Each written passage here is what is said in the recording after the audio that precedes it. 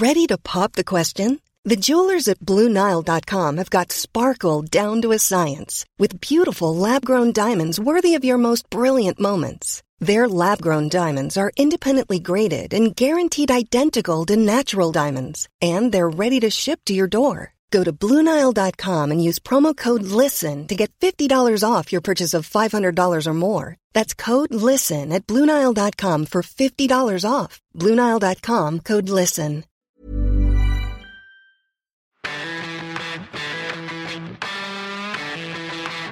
I'm Matt Davis-Adams, and this is Parts Unknown, where this week we're looking back on 2001's Wrestlemania 17, which, in the opinion of many wrestling fans, is the best there is, the best there was, and the best there ever will be. 68,000 packed into the Houston Astrodome to see The Rock take on Stone Cold, and a stacked card involving an amazing TLC match between the Hardys, the Dudleys, and Edge and Christian, a clinic from Kurt Angle and Chris Benoit, China shooting a massive phallic fireworks space gun, and all sorts of other blood and shenanigans beside. Here with me to break it all down, the devil's favourite demon, Carl Anker. What? Not a clue. The Ayatollah of rock and roller, Anton Tolui. Hello there. And the Samoan bulldozer, Dr. Carrie Dunn. Hello. But you know what this show needs? A theme tune by Limp Bizkit. Producer Ben, hit the damn music.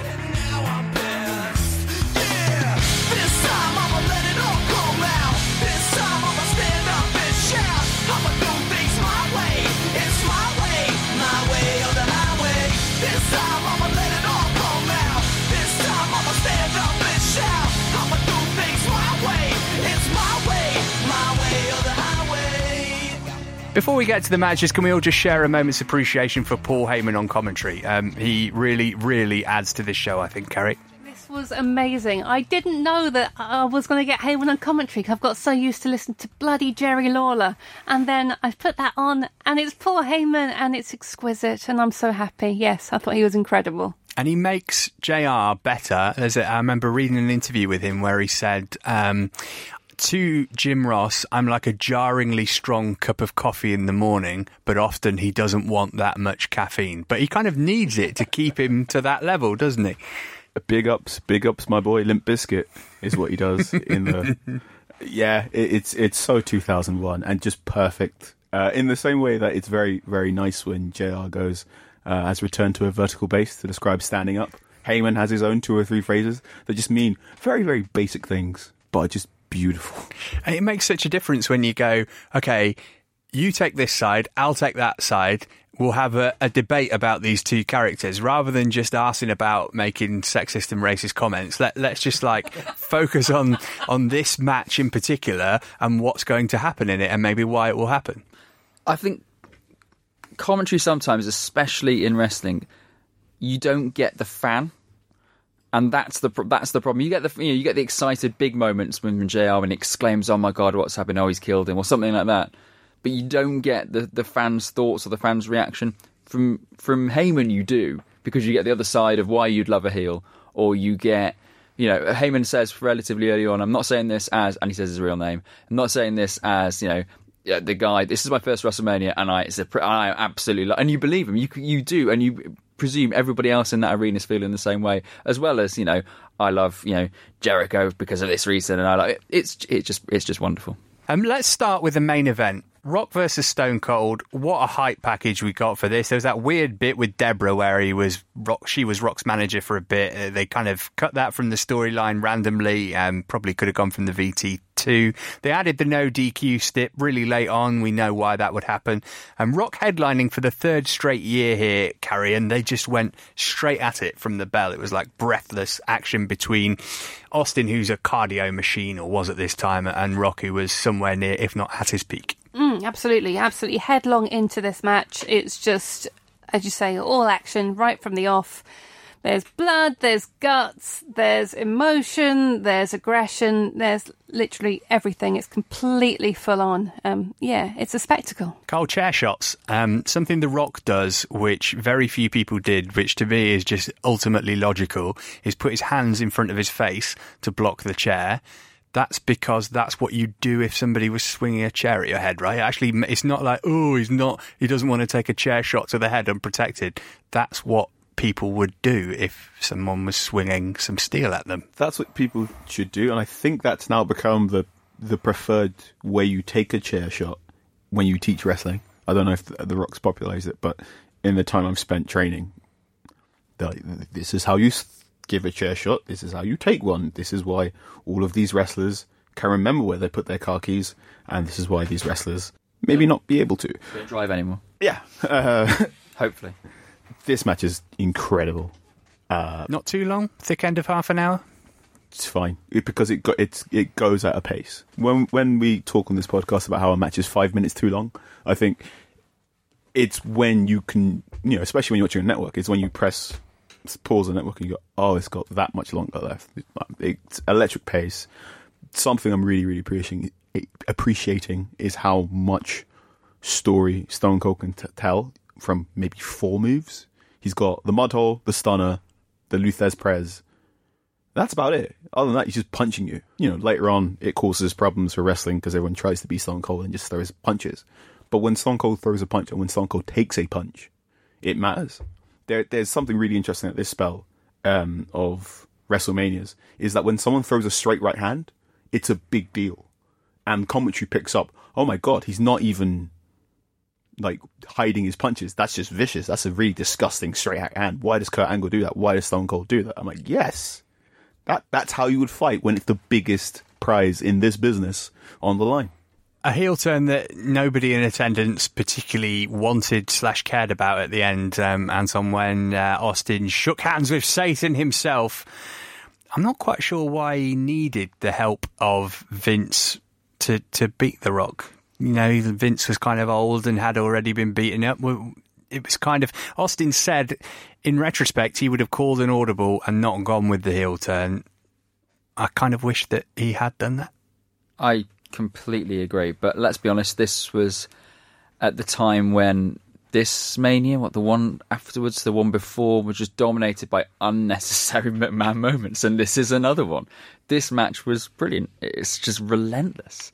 It's got everything you'd expect from Attitude Era wrestling. It's got exposed turnbuckles, it's got chair shots, it's got ring bells being used, it's got refs going down, it's got all these kind of things done by two people at, as you said earlier, at their peak. You don't need then the sort of moment at the end, the shock factor at the end. Just have it as these two guys have just come out and given you one hell of a show to end one hell of a show. Is it the best WrestleMania feud ever, Rock versus Austin? Not sure, because I think we look back at the last match between them in rose-tinted spectacles, and I'm not sure whether if you just watch the matches without really sort of investing too much in the two characters, whether they are actually brilliant.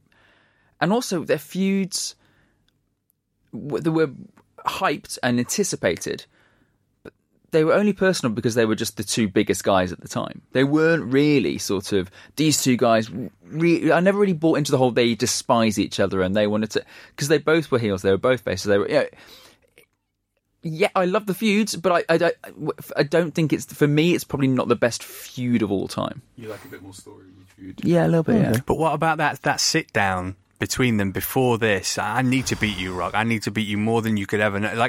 That's so simple, isn't it? There's no bells and whistles particularly. It's just we're going to have this match for the thing which is the most important thing in the company, which is the world title. You've got it. I want it. You want to keep it.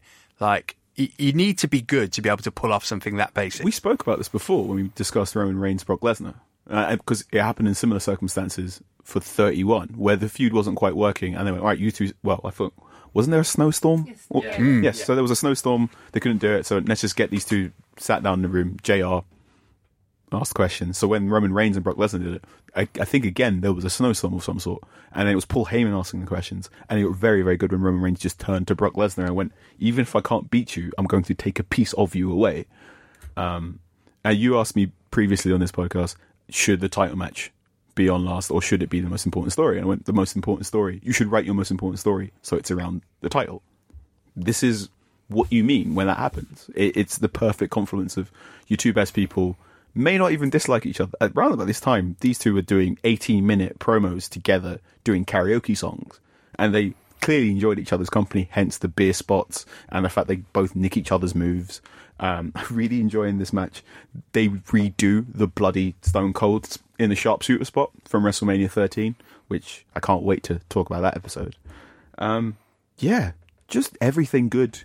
In that way, that makes me a bit sad because I know that's had a knock-on effect on so many other WrestleManias, where so many other wrestlers have gone, I'm going to try and replicate that. I'm like, no, leave that to be perfect, fantastic bit, and then go off and try and do your own different story elsewhere. I think the best feuds actually don't need that kind of hatred between your two protagonists, because I think the best feuds actually work when there's some kind of mutual respect. Because, I mean, William Regal talks about it quite often. If you're slagging off the person that you're feuding with in your promos, then if you beat him, it means nothing.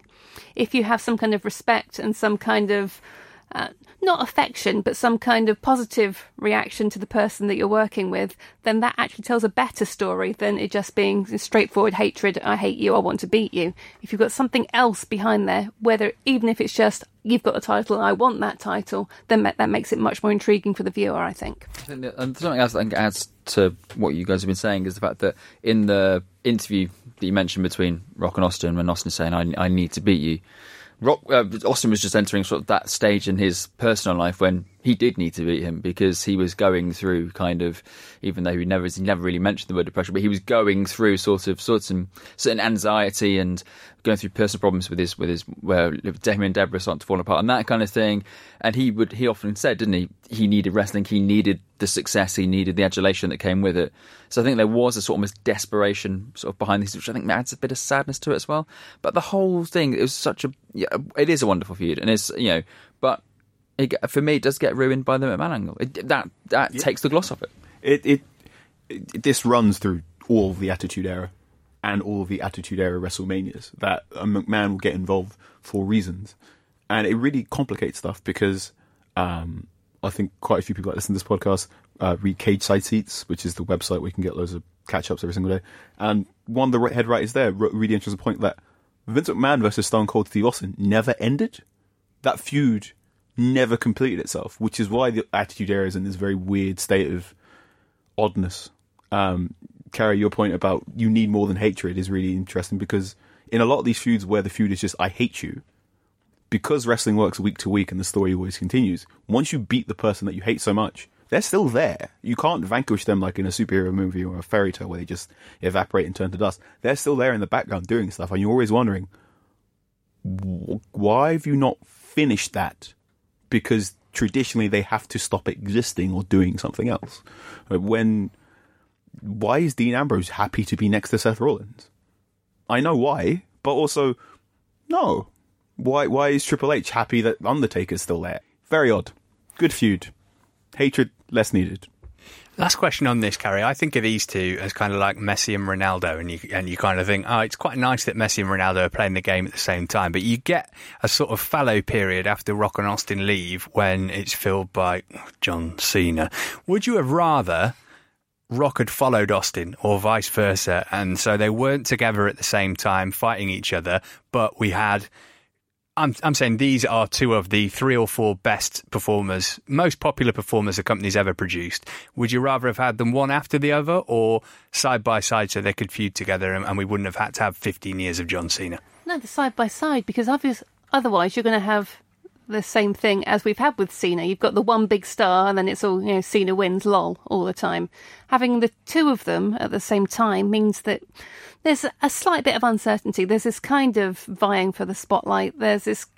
Having two big stars at the same time is just amazing. And when you think about also the mainstream credibility that they both have and had as well, that kind of interest in, what is people planning to do fighting, I think that's amazing. And the two of them at the same time, I think that's an incredible achievement.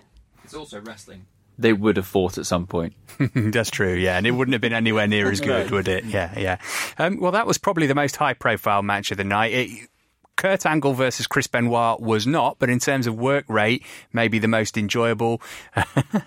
Kurt coming to the ring cutting a promo saying, lose the freaking cowboy hats, people. You're not 7 years old, just before he's about to have one of the stiffest matches maybe in WrestleMania history. We kind of touched on this on the last episode, but Carla pined this on our WhatsApp group the other week.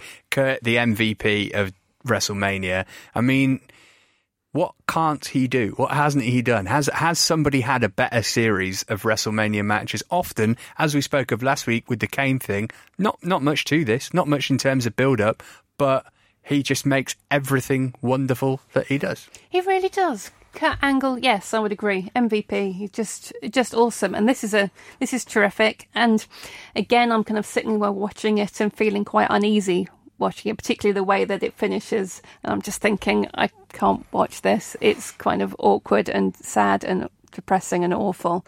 But Kurt Angle, yes, gold stars all around for him, gold medals all around for him. Fantastic. It is kind of, again, we've spoken about Benoit at length, but you can't not watch this and go, eek, at very least because of what would happen in his future. But again, you were a big Benoit fan when he was in the ring, Carl, and this is kind of why. These kind of matches which just offer you something different to what you often get on a wrestling show, but give you that hit of reality whereby at this time, if you were showing a friend, this is why I like wrestling, you wouldn't show them the gobbledygooker, you'd show them this. Yeah, absolutely. I was 10 years old when this WrestleMania was on. And again, like I said, I was watching this through the very weird prism of Sunday Night Heat, because that was on Channel 4. So I watched quite a bit more Benoit and a bit more Test and a bit more Val Venus and Right to Censor than I watched more of Stone Cold. These two are great. These two had on and off feuds where the feud is basically who's the best mat wrestler, and it was great. But again, it's very hard watching Benoit matches because there's a bit, I watch this on the network, there's a bit where the camera goes away from the ring and it takes a shot of the crowd because I'm assuming Benoit makes some form of gesture towards his neck. And that is the reality of wrestling, and that's the reality of what you have to juggle with in your brain when you choose to watch a Chris Benoit match. Also, kind of funny looking back in retrospect, Paul Heyman calling this match with Kurt Angle in it after Kurt Angle had come into ECW shortly after he won his gold medals and left in a big huff on the show where Raven was...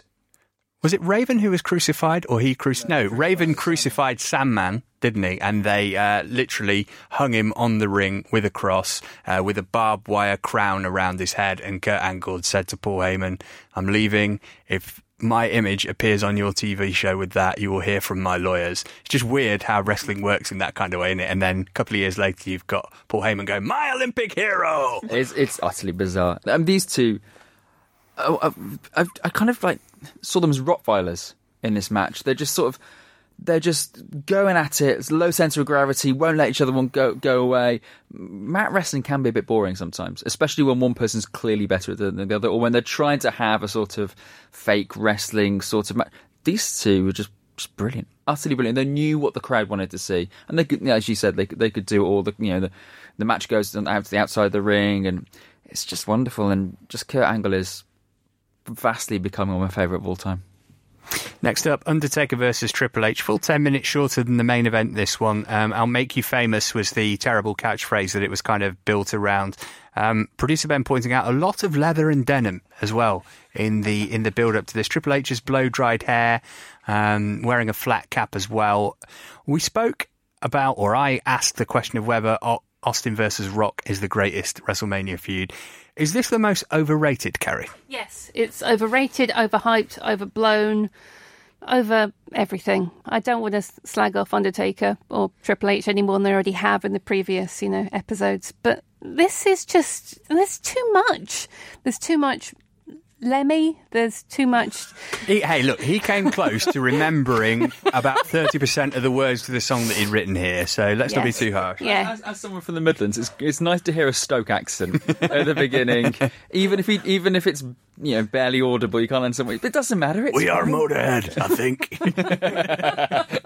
It's kind of like an all-right match, but it wasn't quite a hardcore match. It wasn't quite a wrestling match. It was betwixt and between a bit. But it's one of those things where we'll sit here and moan that Undertaker matches are always quite similar, and then they're going to spend 20 minutes wrestling in the crowd, and then it still doesn't really work, does it? Because you know, you look at the main event, and the main event was Rock eventually getting beaten down with chair shots. Well, Undertaker and Triple H receive about 90 chair shots each during this match. So how did this match continue? It's got a very weird framing of Undertaker. And who says, "It's my fucking yard" at the end when he makes the pin, which is like, that's rather rude. There is a weird way of, when you take on the Undertaker, you have to. Everyone talks about he's ethereal and is weird at WrestleMania. There has to be some form of equalizer. Everyone talk, you know. So when Kurt Angle wrestles Undertaker, he's gonna chop him down by the legs. When flippy guys take on Taker, they're going to bring up to the air to see what they can do. When strong guys take on Taker, they're going to go, I'm going to put you through tables. Triple H is a big guy, and he's using weapons. And that was really confusing. Well, why is Triple H scared and not taking it toe-to-toe? Because he's basically the same height as Undertaker at this time. And he's just using loads of weapons as an equalizer. And this is odd ring psychology.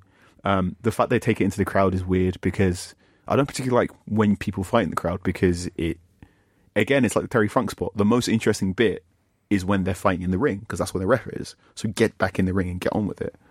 And again, it's just Undertaker beating up a guy for a long time. Undertaker in biker mode, which I don't particularly like. There's a lovely chokeslam bit where he gets Triple H off some scaffolding. But other than that, but then you see what Triple H lands on, and it looks like child soft play between two very naughty boys. It doesn't. It's, you know. I jump from that. It looked great. It looked like loads of fun. Speaking of Undertaker's bike, by the way, I really liked how after this brutal match, when he got back on it, he made sure to turn the light on before he drove back up the ramp. Also, highway code's important, even in an arena. I'm no mechanic, but why is there always a lead pipe on his bike? I'm pretty sure that's not part of the highway code, is it? You don't have to have a lead pipe on it. Just needs it for rough housing. All right, stick around. We'll be talking about the McMahon family. Surprise, surprise, next. A lot can happen in the next 3 years. Like a chatbot may be your new best friend. But what won't change? Needing health insurance. United Healthcare Tri-Term Medical Plans are available for these changing times. Underwritten by Golden Rule Insurance Company, they offer budget-friendly, flexible coverage for people who are in between jobs or missed open enrollment. The plans last nearly 3 years in some states, with access to a nationwide network of doctors and hospitals. So for whatever tomorrow brings, United Healthcare Tri-Term Medical Plans may be for you. Learn more at uh1.com. Hey, I'm Ryan Reynolds. Recently, I asked Mint Mobile's legal team if big wireless companies are allowed to raise prices due to inflation. They said yes. And then when I asked if raising prices technically violates those onerous 2-year contracts, they said, what the f*** are you talking about, you insane Hollywood ass f- So to recap, we're cutting the price of Mint Unlimited from $30 a month to just $15 a month. Give it a try at mintmobile.com/switch. $45 up front for 3 months plus taxes and fees. Promo rate for new customers for limited time. Unlimited more than 40 gigabytes per month. Slows full terms at mintmobile.com. Okay, Vince McMahon versus Shane McMahon. Obligatory were you sports entertained question to kick off, Carl. Brutal, weird, add-ons, talk. Yeah, I was sports entertained. I was watching it with my younger brother. And Shane McMahon comes out to the Vince McMahon music rather than Here Comes the Money. And there's a bit where he grabs this keep out sign and he hits Vince over the head with it, which is the same sign that Ric Flair used to beat Undertaker with from the WrestleMania before. I was watching it with my brother and we're going, getting to beat up your dad at WrestleMania, that's some weird Freudian stuff going on right there, isn't it? And the feud was with Trish Stratus involved and catatonic Linda McMahon. Again, I was 10 years old watching this week to week, just going, why is Vince making Trish Stratus bark like a dog? Why is all of this going on? Is this the feud where he made a strip in the ring as well? Yeah. The barking like a dog thing was cut by Sky, wasn't it? So we didn't get to see that in the UK. But if you don't know, Trish Stratus was Vince's girlfriend, essentially, here. Linda, his wife, had been heavily medicated. Can't quite remember why. It's a shame because she's such a personality, Linda, as well. That to strip her of that seemed a bit strange. You mean the administrator of small business in the Trump administration? That's what she is now. Yep, that's another £10 I'm donating to good charities. It was all about the WCW invasion angle, wasn't it? Essentially, this, but the angle that never was, which could have been, Vince suggested that he and Steph have an incestuous storyline. Steph balked at it, And so Vince said, okay, well, how about you and Shane then? She said, no, for the same reason. He's a mad old bastard, isn't he? I mean, this wasn't as bad as Vince versus Hogan from a couple of years later, but man, working out issues in just time frame, and also wanting to get with Trish Stratus. Yeah, it just, he had just defeated WCW, his longest ever enemy, who tried to put him out of business, and then very clearly just went, right, I've got no enemies left. What do I have to do now? And went a bit off the deep end, if I'm trying to be really kind. There's some really interesting isn't the word, peculiar stories about how Vince described his own childhood. In the very odd way men mythologize themselves, and like how they pulled themselves up by their bootstraps and did various things despite all these hardships. And the way he talks about growing up with his stepfather in a trailer mobile home and whatnot, and how the alleged abuse that went on, and various other things that may or may not be untrue, because he's in the wrestling business, so I don't know what's kayfabe or not. So on one hand, you're going, are you working out deep-seated issues from your childhood, or are you just fucking with us? Because please tell me you're fucking with me. Just standing there going, you bitch, to your wife while she's supposedly comatose in a wheelchair. Obviously, she gets up, kicks him in the nuts. Shane wins. I did enjoy Heyman. When they were brawling near the announce table, Heyman just screaming at Shane, are you out of your mind? He's the owner of the company. He's your father. But it didn't quite save it from just being kind of horrific, really. It's ridiculous. I mean, the whole thing, Shane and Vince, both ridiculous in the ring anyway. The fact that Steph and Linda are there as well. And Steph with her daddy's girl on the back. Oh my goodness me! Trish Stratus as well. Oh, Trish as well. So, Trish in her kind of getting worse phase as we go backwards in time. Yeah, it's interesting what you say about him working out deep-seated issues, making Linda watch as he's kind of beating it down his. Oh God, yeah, it's weird shit. And while his 25-year-old girlfriend is next to him as well. Yeah. But Vince has partly sold the rights, isn't he, to his... Bradley Cooper's going to play him in the biopic, yeah, supposedly. Apparently, yeah. So it's in the writing stage now, I think, or the sort of... the story's already written, so they're kind of converting it into a script. But yeah, I really hope they're fucking with the skull. It's a peek into Vince McMahon's mind, and it's chaotic and full of hornets and madness, and that is the man who won wrestling in the Western world. And every now and again I go, how? He's why we're here. We literally would not be here doing this podcast without the man who makes women bark like a dog, calls his wife a bitch, and smashes his son about with trash cans whilst proposing incest with his daughter on television. And he's relatively one of the good guys in wrestling. And this is all within like 2 weeks. Can I just say, this isn't the span of someone's career where you pick out 4 crazy points. This is just one storyline, or something, one thing that led to this storyline. But we love him in a weird way. He's bonkers, he's misogynistic, he's dangerous, but WrestleMania is pretty good, isn't it? So, yeah, thanks, Vince. From the ridiculous to the sublime, TLC 2, the Dudley Boys who were champs versus the Hardy Boys versus the winners, Edge and Christian. JR says, I hear Dudleyville's just outside parts unknown. That's a true story, by the way, dear listener. This is kind of scary to watch. I mean, it's one of those guilty pleasures, isn't it? You're kind of looking through your fingers at Jeff getting speared by Edge off a ladder and all this kind of stuff. And I feel like I can watch this and enjoy it because everybody's still alive and not wheelchair bound. No, absolutely. Yes, there is that, in that they're obviously risking their necks. There's one fall from Bubba Ray and Jeff, and it's just so beautiful, so balletic when they slow it down.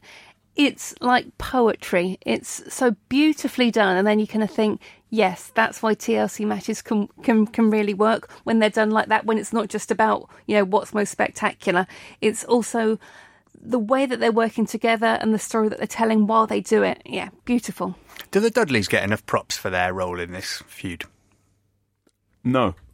Something I think that's overlooked about TLC matches now is that it's an organic match type. So at the time, the Dudley Boys are putting people through tables. You've got the Hardys doing loads of vertical stuff with high-flying stuff with ladders. And Edge and Christian had the concerto. So this was the amalgamation of all of their tag team special moves put together in a match type. And it has all that really lovely, unique flavour. So there are certain spots in this match that are funny because it's other tag teams using the special moves of another tag team. So it's a bit like, to modern day current watchers of the product, in AOP, DIY and the Revival, when one member of the Revival and one member of DIY use an AOP move, and etc., when that sort of stuff happens. You get that in TLC, of just, oh yeah, Dudley Boys going off ladders. That's interesting and novel because the Dudley Boys are meant to be table people. This match is everything that every single big list has said it is. But to Carrie's point about just like, it is exhausting and it is different when you watch it. When you get to the end, Christian's face, and I don't know how Edge and Christian both do it, but they have loads of WrestleMania moments where at the end of the match, they look visibly, properly shaken in like moments of shock. And I know there's like a secret TLC match that happened on an episode of SmackDown, if I remember correctly, where basically they came off a pay-per-view, did a TLC, and oh yeah, you're doing another one on SmackDown. And I remember, I think one of the Hardy Boys goes, I can't. This match type takes so much out of me. Please understand that this shouldn't be a thing. And then we went off and made it a pay-per-view. So, hooray, wrestling. Anton, how mad is it that Jeff Hardy had a match at this year's SummerSlam 17 years later when he's been doing this kind of stuff? Yeah, he's not the same. Is he? He's not the same Jeff Hardy. But he can walk. Yeah, he can. Matt can't really.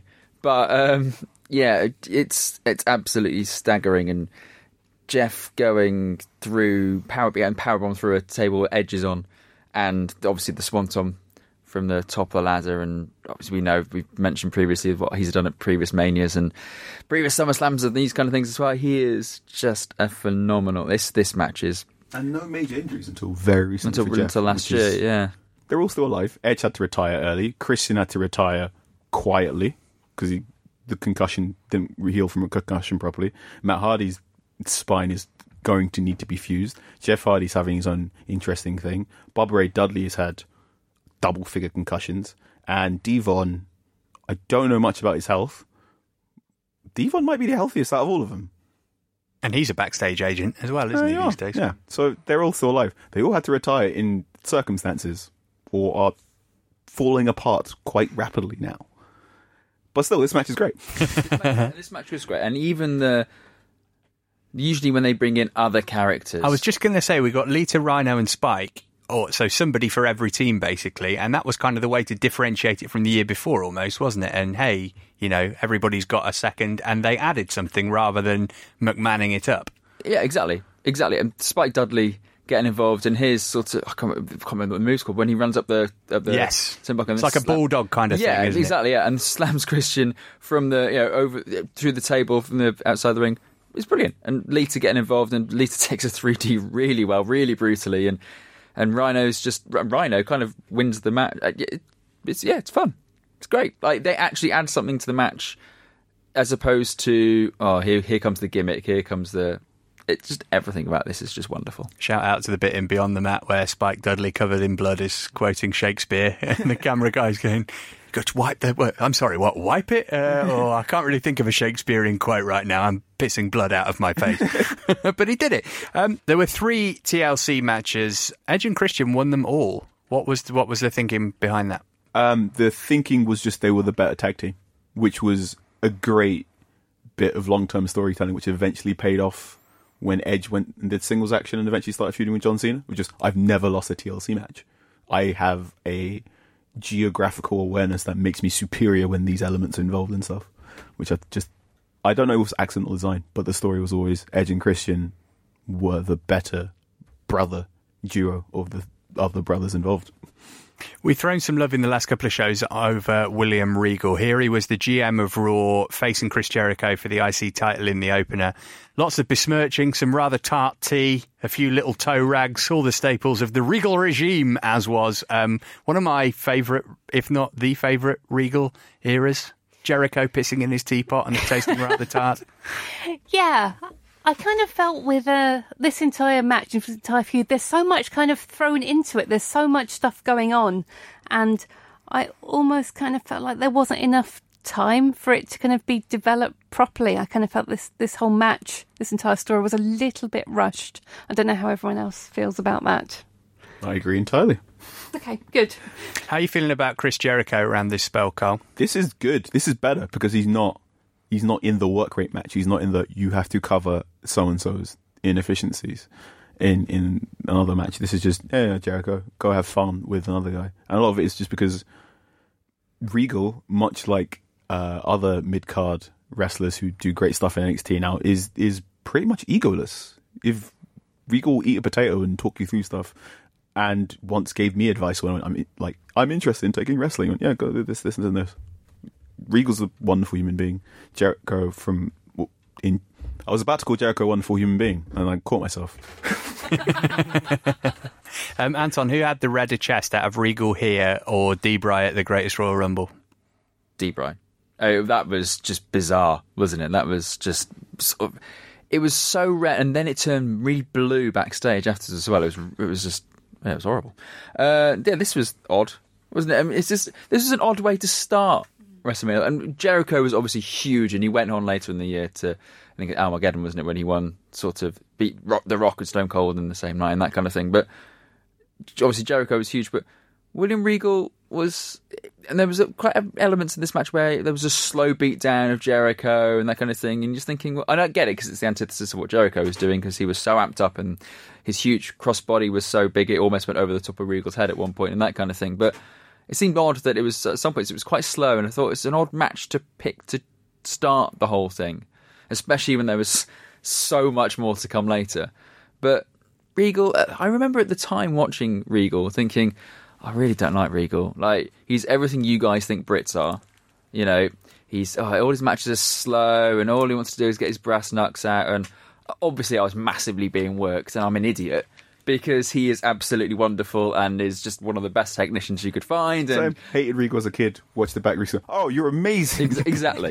Exactly. So I feel like an absolute mark and a bit of a knob. But it's just little things, like so many people kick out the walls of Jericho by making Jericho somehow spin his legs around and that kind of thing. Whereas Regal just scrappily fought out, you know, that kind of thing, and just kind of kicked his legs away. I was like, no, I'm not going to go away. And it's just wonderful. It was just, this match was like kind of a bit higgledy-piggledy, and the build-up was a bit silly, but I still enjoyed it. Speaking of which, the hardcore title match, Kane, Big Show, Raven, golf carts, blood, windows, smoke. I can see people pulling faces at me. I thought this was such a guilty pleasure. I was just laughing all the way through it. Axel, you agree with me? Love this. Absolutely loved this. I loved so much about it. Kane being billed as the future of the company, Big Show being billed as the future of the company.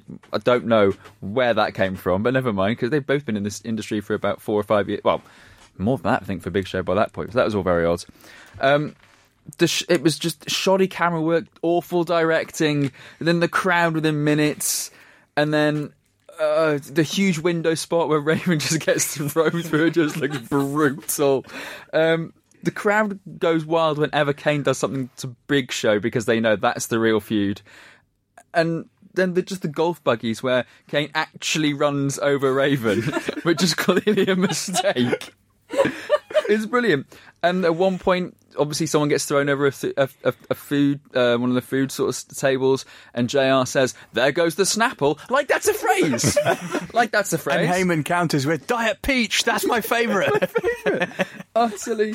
And then Big Show's getting beaten up on the ramp in front of an LED screen with a big picture of his face. Don't know why that made me chuckle, but it did. And then obviously the end as well was just delightfully silly, where, you know, they have a big sort of off the stage drop, and then Kane just kind of fumbles a leg drop off the top of the stage and wins. Utterly stupid, utterly wonderful. Carrie, I'm sensing you didn't feel quite the same. Yeah, not really my thing. It's kind of, it's slightly too ridiculous for my tastes. Cole, before your time, but you're an educated man, certainly in a wrestling sense. Inform people who maybe don't know where Raven came from, what his story in wrestling is. Raven was ECW stalwart, champion. Had a very long running feud with Tommy Dreamer in ECW, where Tommy Dreamer could not beat Raven, and through the entire run of ECW could not beat Tommy Dreamer until the final episode of ECW, where he finally overcome. Raven comes over with the invasion, is neither here nor there. Having been in WCW as well. His big thing his big storyline gimmick, either just at the end of ECW or just as he comes into WWE, he was doing a thing where he was going through 7 deadly sins. He's underrated promo in the weird promo area that Mankind, Bray Wyatt, and The Undertaker inhabit, of mystical promos about the dark heart of man and how evil will take over. Raven is top 2, top 3. If you can find early Mankind promos, that's the best, where he's going proper Mrs. Foley's baby boy. Then you've got Raven. Then you've got Dead Man Undertaker. That's how good Raven was as a promo. And then here, he's just getting his head panned in and chucked through windows and walls. Let's whiz through the rest of this card. Something to note before we begin. This is the deadest Mania we've encountered so far. 9 of the performers on the card, including Bobby Heenan, who we'll mention shortly, no longer with us. Test versus Eddie is the first time we've actually had a match where both participants are now dead. And we've spoke a lot in previous episodes about Eddie Guerrero and how he died so young. Test Andrew Martin died 4 days before his 34th birthday from an accidental overdose. A forensic pathologist also determined that he suffered from severe chronic traumatic encephalopathy caused by repeated concussions and head injuries. He had substance abuse problems. He's a former hardcore IC European and tag team champions. He could have been Triple H. He could have had a good run. He was Steph's husband for a bit. He's just yet another friend. There is very much an alternate reality where he is married to Stephanie McMahon, and WWE is a completely different product, whether or not it exists at all. Test was my favourite wrestler as a kid. Brought in as Motley Crue's bodyguard when they did an angle with DX, wasn't he? But just one of those, Carrie, really, isn't it? Where it's you can't look upon it with anything other than utter sadness at the way the industry turns some people. Yeah, and this is another one of those matches where you kind of look at the end where he's kind of getting hit on the head with the belt. You're kind of like, oh, okay, there's wrestling. And then, yeah, it's incredibly sad. Test has kind of become a bit of a punchline to a lot of things. But, yeah, he could have been so much more than he actually was. But he died so young, and I don't think you kind of realise that as a kind of teenager or as a kid, and just quite how young he was. But before his 34th birthday, my God, I hadn't quite realised that. And also, Anton, Eddie Guerrero here really struck me how sort of lithe and agile he looks, and you think, oh, you're actually a much better wrestler like that. You don't need to stack on twice your weight in steroid-induced muscle. But he did. He did, because that's the business, and that's, what everyone else was doing and how everyone else looked around him. Test was good. I think that's one thing that is kind of forgotten. Test was he good. dragged Shane McMahon to an acceptable match. Yeah. And you mentioned what Test won. But Test was in some big matches in WWE. He had a feud with Triple H. He would come in and out of sort of, he'd occasionally main event Raw, occasionally be in the second bout. He would be there or thereabouts for a while. And I'm not sure whether they never quite gave him, they tried to give him a push but never quite clicked, or whether it was just, look, the guy's still, at that time was only not even around 30, he wasn't even 30 at the time, he'll have his time. That's still relatively young in wrestling at that time. But he was done by 2006, something like that, and he was, so he passed away at 34, but he was done with sort of mainstream wrestling really by the age of 30 or 31. It's incredibly sad. Shouldn't have made him wrestle a match on the Raw where he was supposed to marry Steph either, because he stood at the aisle in his suit sweating like a pregnant nun when Trips comes in and spoils the party. But yeah, very, very sad. Other dead people, Chyna versus Ivory. First time we've seen Chyna. She'd be gone from the company a couple of months later. There was a lot of good stuff in her run. Carrie, she came in, obviously Triple H sort of picked her. It was supposed to be, what was his name? Mr. Hughes, who was Triple H's bodyguard initially. He wanted Chyna. There were a couple at the time. She was an important part of DX and the history of WWF as was at this time. This was a kind of throwaway match, really, though, wasn't it? It was a throwaway match, and it could have been quite a lot more than it actually was. But we'll talk about China in weeks to come, but it was just so nice to kind of see her and kind of think, oh, here we go. This is China going to do some actual stuff now. And one of the things that I always loved about China is she gets put into the intergender matches. She gets put into angles with men that isn't necessarily just about sex, which is what you find with a lot of the others. For example, Trish. I love China, and again, it's another really sad story about what happened to her after she leaves the company. Triple H said, Carl, on the Stone Cold podcast that they put on the network, that she's not in the Hall of Fame because his daughter could Google her name and see that she was in porn. That's not really a legit defence, is it? At the time, it was nonsense because Mike Tyson, Donald Trump, various other male superstars in that Hall of Fame, and Hulk Hogan's back in there now, so doubly it's a nonsense, and it particularly hurts because, as we described on a previous podcast, we know she really wanted to be in the Hall of Fame, and she released videos on YouTube to the extent of why am I not in the Hall of Fame. This feels like a particularly pointed rejection of myself as a person. When, without going too further into, she was in a couple with Triple H. Triple H left her. Began dating Stephanie McMahon. According to China, Triple H cheated on her to start dating Stephanie McMahon. I think that was a very much unresolved story. And in China's mind, I believe she was forced out of the company due to Triple H's marriage to Stephanie McMahon and what happened after that. It's all especially sad. This WrestleMania I particularly like because this very much felt like a celebration of China. The match, the entrance, the applause when she wins the title very much feels like the company going to China. Well done. Thank you for your hard work. You very much deserve this. And so it's so sad that she left the company a couple months afterwards. Never mind the Hall of Fame. We have Evolution coming up in a few weeks' time.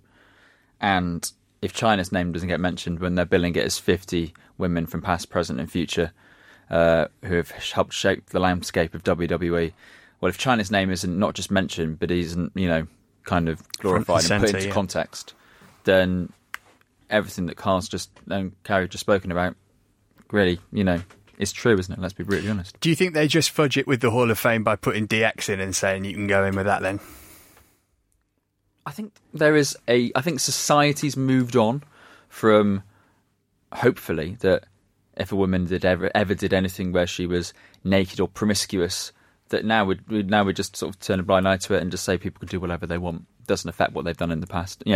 So hopefully, if they put her in the Hall of Fame on her own merit, nobody would actually mind. I think there's a groundswell of support that actually people want her in. The argument that she shouldn't be on the Hall of Fame based on what she's done outside of wrestling is hookum, based on so many of the other people in that Hall of Fame. And also based on, it's not a real Hall of Fame. It's not like NBA. It's not like NFL. It's not like NHL, where there is a literal place full of merchandise and they can do that. I know they want to do that, but there is no, you have to have achieved this amount of things. You have to have done this certain amount of things. You must not have done drugs like they have in baseball or whatnot. The rules for getting in the Hall of Fame don't exist. So to make one up, just so you can't let I am going to be that, just so you can't let your ex-girlfriend in there. Yeah. It stinks. And you think if they can get to the point where they can accept putting Randy Savage in, then China's not such a big deal because, if we believe the rumours that are out there, it's a similar kind of thing there that kept him out of the Hall of Fame for a while. So hopefully. Let's move on to something a bit cheerier. The gimmick battle royal. JR and Heyman excuse themselves so Mean Gene and Bobby Heenan can come out, and they just absolutely love it. They have the time of their lives. Who doesn't love Bobby Heenan and Gino? Even at the end when they're going to shake hands and Gene's like, get your hand out of my pocket. Oh, I love these two. Iron Sheik waddles along, eventually wins. He doesn't give a bump. He doesn't take a bump. He doesn't do much. Yeah, I mean, it was silly, harmless fun, wasn't it, this? How many people was it in this? 19 people in this match. And it takes 20 minutes for people to get to the ring? And it's Mean Gene and Bobby Heenan on commentary, which is fantastic. And then the match itself takes, 35 seconds? It's just an obscene, ridiculous waste of time. It's fantastic. This is the kind of ridiculousness I can live with. Even Heenan says, doesn't he, it'll be WrestleMania 38 by the time the show gets going. Even he knows it's utterly, utterly ridiculous. It was like watching incorrectly medicated residents at a care home at mealtime, though, wasn't it? Everyone not kind of knowing what they should do, but not really knowing what they should do. But yeah, it was all right. I kind of disagree. I thought it was a bit. I kind of had a wee break and then came back and they were literally coming back to the ring. So, have you got anything to say on this, Carl? Iron Sheik and Sergeant Slaughter, they're not gimmicks. They're legit, authentic. They're too good to be in this. Don't watch this for Bobby Heenan's commentary. Don't watch this for anything else, because Bobby Heenan is exquisite. Just tearing this to shreds. So that match, kind of a little bit better than Right to Censor's entrance music. I haven't got much to say about their 6-man that they lost to the Acolytes, as was JBL and Farouk and Taz. I mean, it happened. It was a match that happened at WrestleMania 17. Shout out to Stephen Richards' White Sox. Bring back White to Censor. That is a great gimmick. Just really annoying heels who want to censor every single part of your television. Bring it back. Give one of them like an iPad gimmick where they have VAR for counts where the referee's not there. Right to Censor is a gimmick that could definitely work again. Axel, we're going to talk a lot about The Godfather next week. Yeah, we will. He was the good father here. A year's a long time in wrestling. Yeah, it is. But you can't help but still see the same guy and just think, you can be dressed up in white. You still make my skin crawl. That's it. WrestleMania 17. We'll get some WrestleMania moments. I'm gonna say the hardcore match just because I'd forgotten all about it and I just chuckled all the way through. Carrie, you've probably got a much more sensible one than that. I was just going to say Chyna winning the title. He just made me happy. Carl? I'm going to say JR calling Stone Cold the bionic rattlesnake. Anton?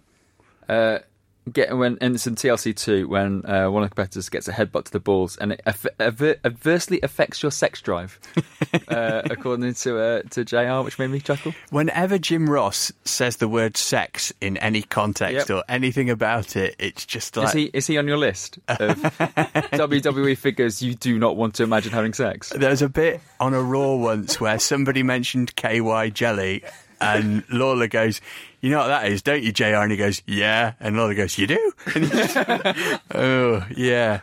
I sort of wish you didn't, Jim, to be honest. That's it. We're halfway through our WrestleMania rewind now, but we'll be back next week with our review of WrestleMania 16, a.k.a.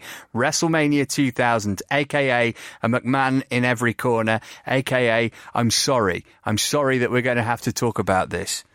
Social media plugs, people. Carrie, where can people keep up with you on the twits? At Carrie Sparkle. And Carl. At Anchorman616. And Anton. At Sky Anton. We are at the PU Podcast. I am at Matt Davis FC. Rate, review, share and subscribe. I've been Matt Davis Adams and it's my way or the highway.